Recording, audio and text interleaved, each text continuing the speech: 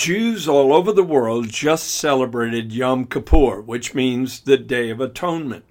What is that feast all about, and does it have prophetic implications for the future?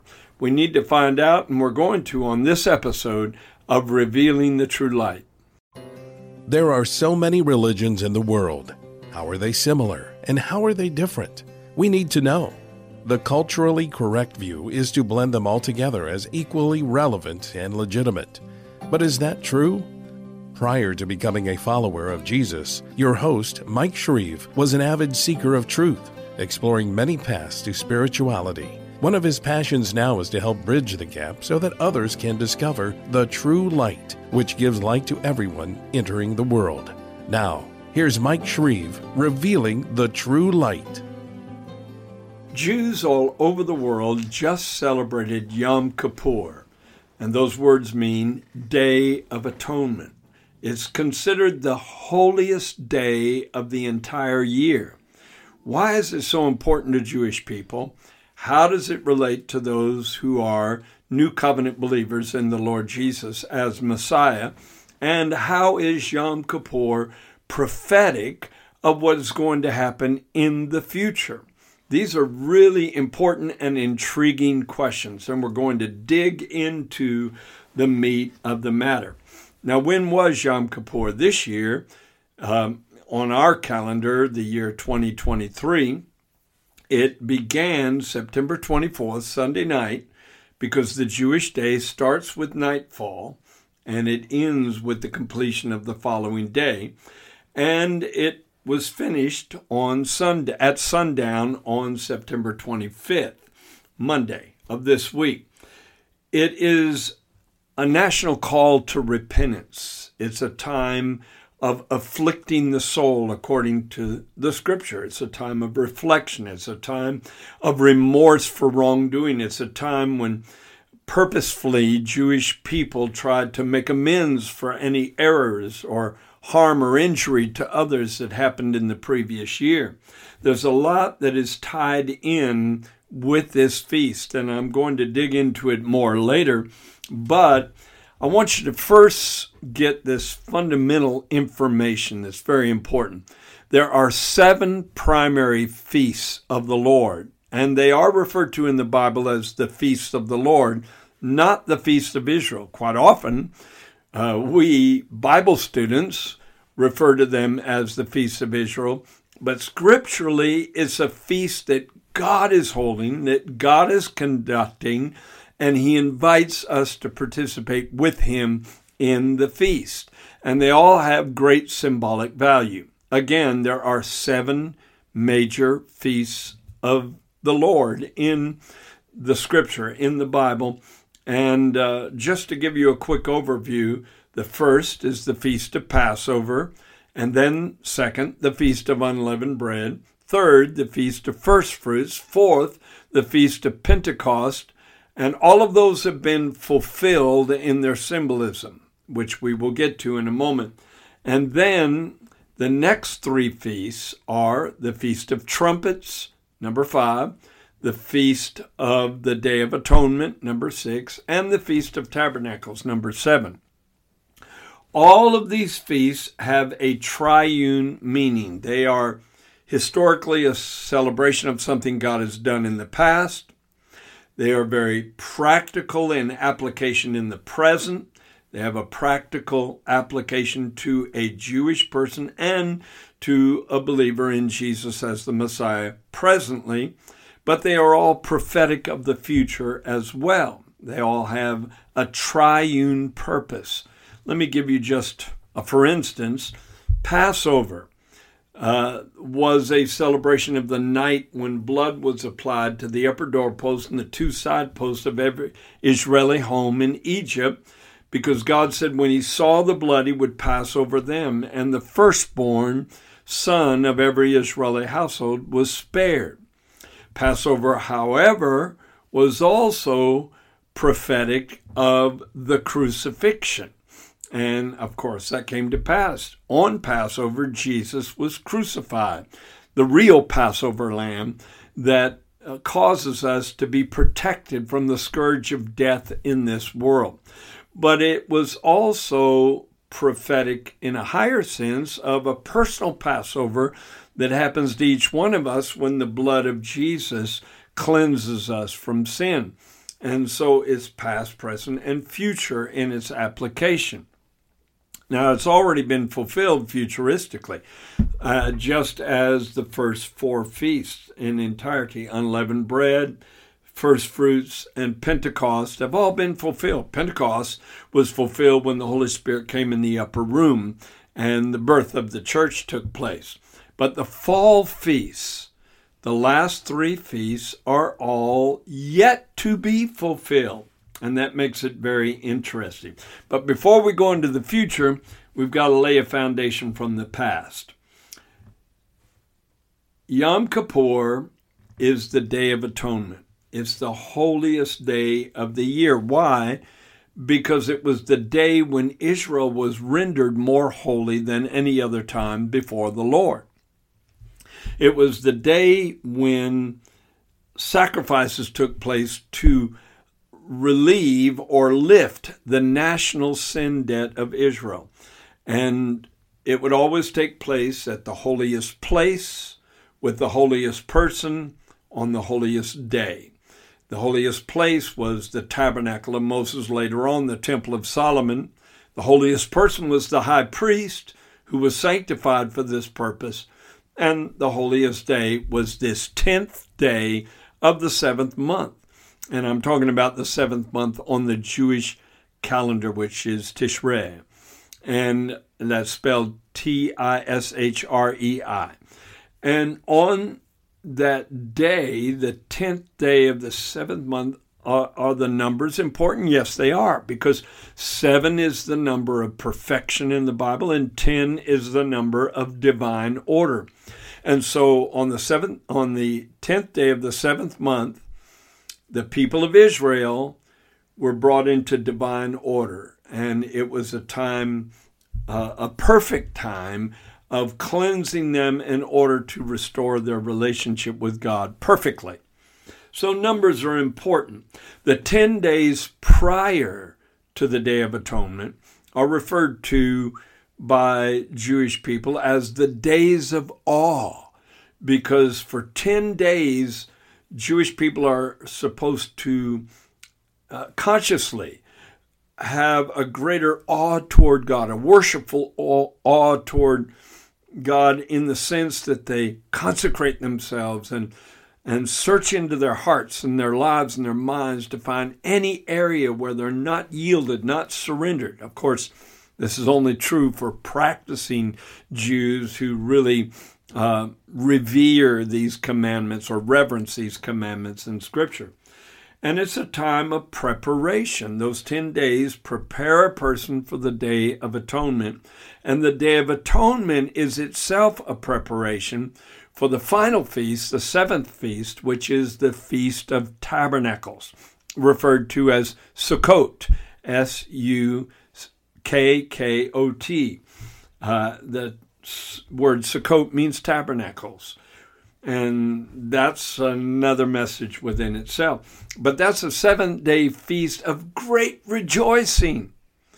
But the Day of Atonement is quite the opposite. It's a day of grief and remorse over sins and failures of the past. What about the original commandments concerning this feast? Let's go into some biblical references. For instance, in Leviticus 23, which talks a lot about many of the feasts of the Lord, in verse 26 through verse 30, and the Lord spoke to Moses, saying, also the 10th day of the 7th month shall be the Day of Atonement. It shall be a holy convocation for you, a time of gathering together. You shall afflict your souls. What does it mean to afflict your soul? It means to allow your conscience to have full sway over your mind, your will, and your emotions, because those are the three functions of the soul. And sometimes the mind runs rampant. It gets clouded with all kinds of evil imaginations. Sometimes the emotions run rampant. They're unpredictable. They're contaminated with the lust of the flesh, the lust of the eye, the pride of life. But when you afflict your soul, you surrender your will to God, that your mind might be cleansed, that your emotions might be cleansed.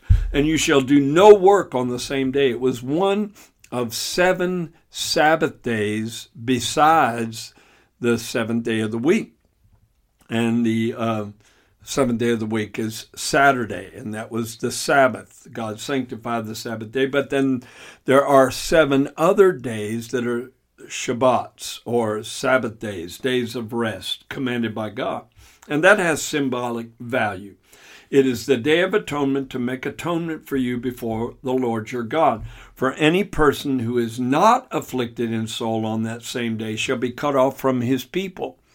So in other words, God is saying you got to be real and right in your relationship with God. You just can't put on religious airs.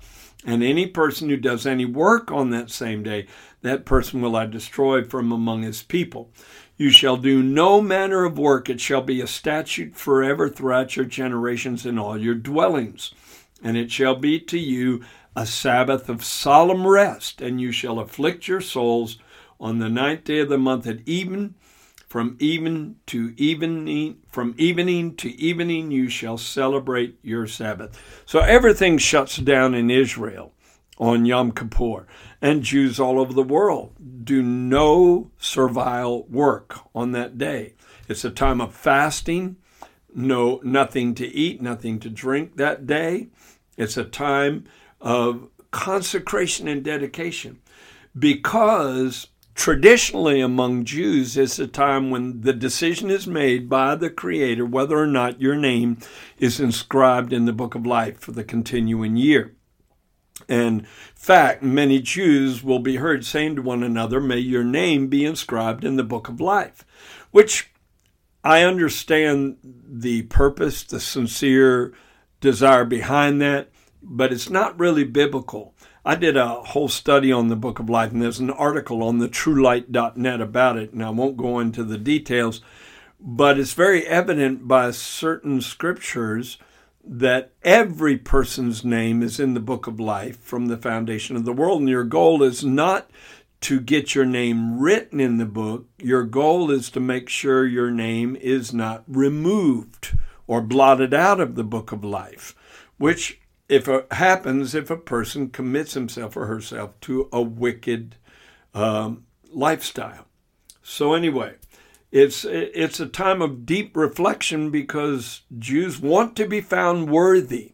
They want to be found worthy of acceptance in the presence of God, worthy of receiving the blessings of God, worthy of even being alive in this world. And the Day of Atonement is the hinge. It is the pivot on which that worthiness turns. Very important. All right, as I mentioned, the first 4 feasts have already been fulfilled. Passover was fulfilled at the crucifixion.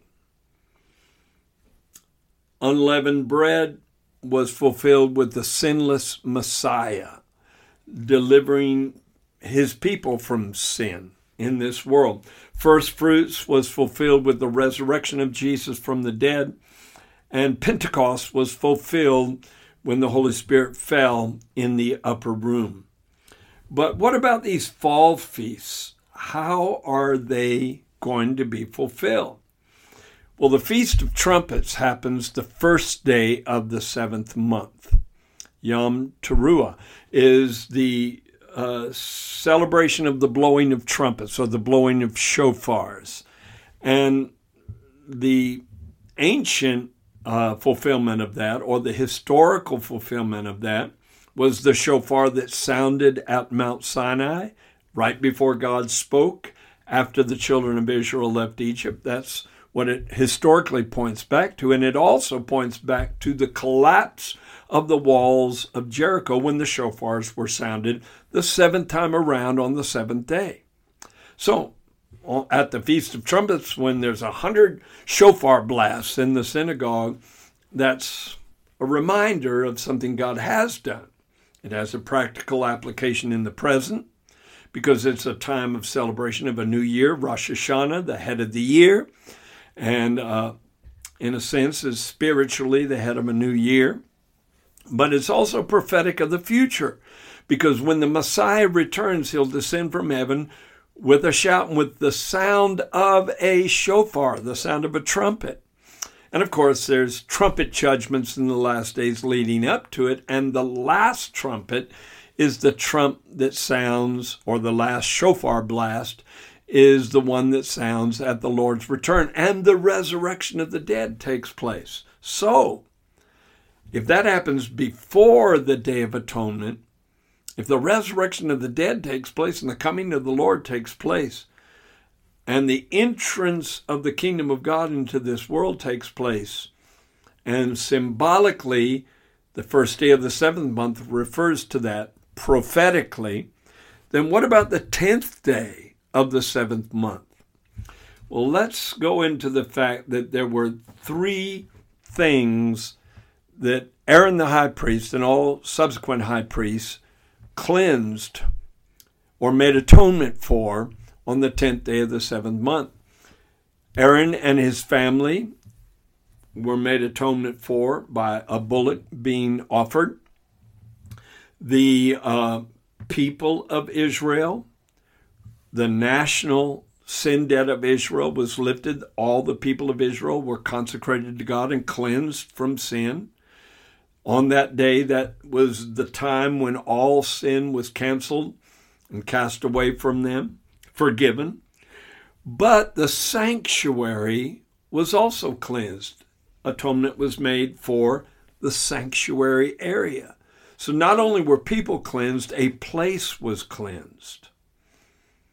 Not only were the priests cleansed and the Israelites cleansed, but that holy place called the sanctuary was cleansed.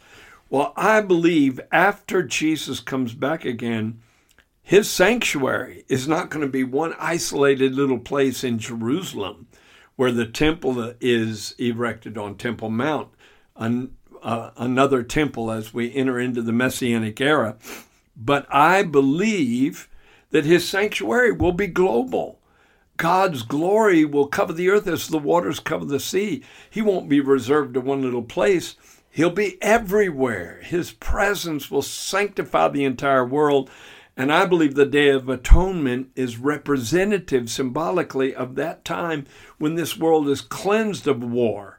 In fact, you ought to read Psalm 46, for instance, about how God is going to remove this conflict of war from the planet, and how there'll be no sin, no satanic influence, no evil, no rebellion against God, but the whole world will be made holy.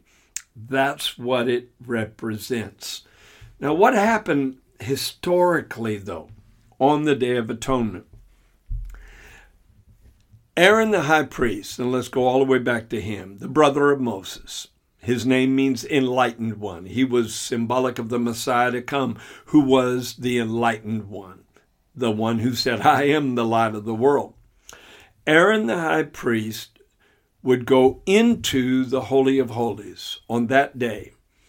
That's why it was the holiest day of the year, because it was the only day in the entire year when the high priest visited the most holy sanctuary where the Ark of the Covenant was, and the glory of God rested on that ark. Aaron would take with him a censer and a handful of incense that he would throw into the fire that was in the censer, and this cloud of smoke would burst before the mercy seat. And what does incense represent? David said, I will lift up my hands, he said, like the evening sacrifice. Let my prayer be like incense, and the lifting up of my hands like the evening sacrifice. And so he connected passionate prayer with the burning of incense. And that's very, very much indicated throughout the Old Testament.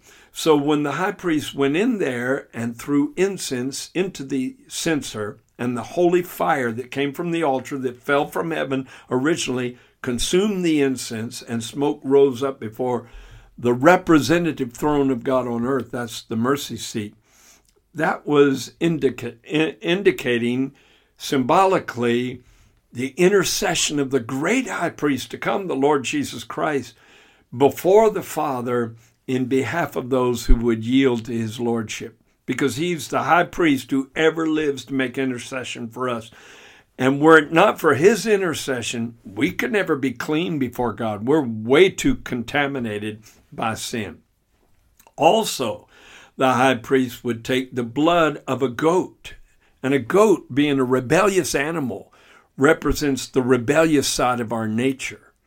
And there were two goats, actually, that were very important on Yom Kippur, the Day of Atonement. The first goat was sacrificed, and the blood from that goat was sprinkled 7 times before the mercy seat. And remember, the mercy seat, the lid to the Ark of the Covenant, was God's representative throne on earth. Thankfully, it was not called the judgment seat, but the mercy seat. And because of the blood of that goat, then mercy could be expected from God, and the children of Israel could be cleansed. Well, that was just one of the goats. And of course, that represented the crucified Messiah and his blood throughout this age, cleansing all of those who have ever called on the name of Yeshua. Okay? But there was another goat, and that was the living goat. And after this ritual in the Holy of Holies took place, the high priest would come out, and incidentally, the high priest had to remove his garments for glory and beauty and wear just a simple white garment on the Day of Atonement, the only day out of the year when it was required of him, because Jesus divested himself of the glory of who he was to become sin for us, and yet he was without sin, like the high priest who wore a beautiful white linen garment on the Day of Atonement. And it represented Jesus's utter righteousness that is imparted to us as a gift. The Messiah's righteousness is granted to us as a gift when we surrender to his lordship. But he would then come out of the Holy of Holies, lay his hand on the second goat, which was called the scapegoat. Now that's what it's called or referred to in English in your Bibles. But the original Hebrew word is Azazel or Azazel, A-Z-A-Z-E-L. And there's a lot of controversy over what the real meaning of Azazel is. But the essence of the meaning of the word is a complete removal, a complete removal. And Aaron would lay his hands on Azazel, the scapegoat. And remember, the scapegoat means somebody that takes the rap for you. And really, that's what the Messiah did. We should not have died on a cross. He should not have died on a cross. We should have died for our sins. But instead, he took the rap. He was the scapegoat. And just like the high priest transferred the sin of Israel to the scapegoat by the laying on of hands, all the sin of the world, all those who ever had lived, all who ever would live, was transferred to the scapegoat on the Day of Atonement. And then that scapegoat was taken by a fit man into the wilderness, and this is very important, into a land not inhabited. There could be no inhabitants in that area. And there's different opinions on what would happen to the scapegoat. Some say it was cast from a high precipice and cast to its death below. We're not really sure of exactly what happened, but I find that to be plausible, that the scapegoat was tossed or thrown to its death. But it's important to see that it was in a land not inhabited, and it had to be carried far away from the people of Israel. And didn't God say, as far as the east is from the west, so far has he removed our transgressions from us? To me, that speaks of an age, an era when the Messiah comes, when sin will be carried far away, not only from our individual hearts, but from the entire world. There will be nothing but love and joy and peace and the presence of God filling this world, because the kingdom of God will fully come. And just like Aaron came out of the Holy of Holies to do this, the holiness of God will surround the planet and prepare us for the day of celebration, which is called the marriage supper of the Lamb, which I believe will take place after Jesus comes back to this earth and after we return to this earth with him, which all happens in one day. At the very end of this age, we rise to meet him. We welcome him into the world. He sets up his kingdom. He cleanses the world, and then tabernacles. God tabernacles among us, and angels walk among men, and it will be an absolutely glorious era that we're being prepared for. Now, in Leviticus 16:34, and I've got to wrap this up, God said concerning this Yom Kippur, Day of Atonement, this shall be an everlasting statute for you to make atonement for the children of Israel for all their sins once a year. Many Christians feel like it's important for believers in the New Covenant to celebrate the feasts of the Old Covenant and to, of course, discover their symbolic meaning and their prophetic meaning. Is that necessary? Well, let me read Hebrews 9:11 through 15. But Christ came as the high priest of good things to come, with the greater and more perfect tabernacle not made with hands, that is, not of this creation. Not with the blood of goats and calves, but with his own blood he entered the most holy place once for all, having obtained eternal redemption. Note the word eternal. For if the blood of bulls and goats and the ashes of a heifer, sprinkling the unclean, sanctifies for the purifying of the flesh, how much more shall the blood of Christ, who through the eternal Spirit offered himself without spot to God, cleanse your conscience from dead works to serve the living God. And for this reason, he is the mediator of the new covenant, by means of death for the redemption of the transgressions under the first covenant, that those who are called may receive the promise of eternal inheritance. I believe there is value in celebrating the feasts as new covenant believers, because most believers have no idea this is part of their historical heritage. I believe it is important. I have spoken in Israel 6 times for the Feast of Tabernacles at the function put on by the Christian Embassy. And I believe there's beautiful value. But when you make it mandatory, that's when it becomes legalistic. There have been some years I celebrated tabernacles. There have been some years I did not celebrate tabernacles.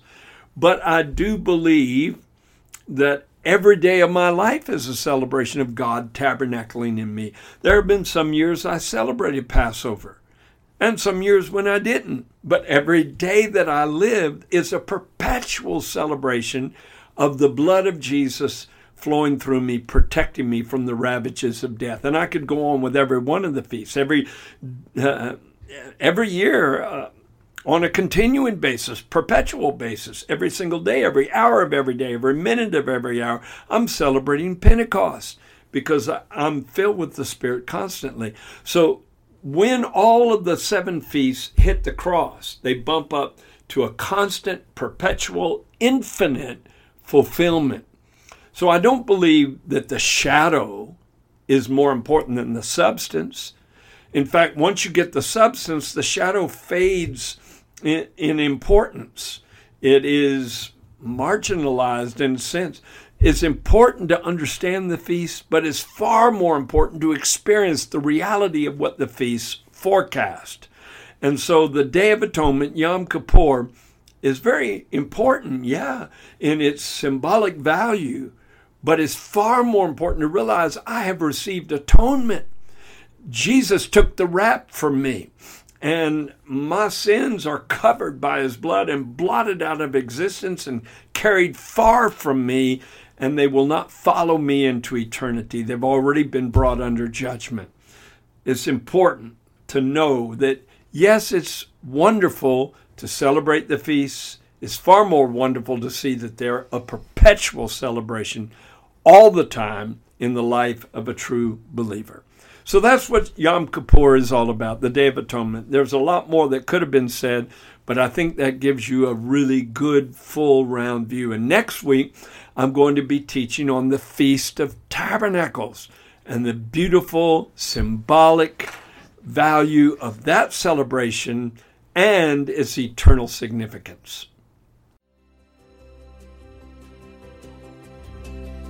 Thank you for joining Mike Shreve today on Revealing the True Light, and thank you for opening your mind and your heart to the truth.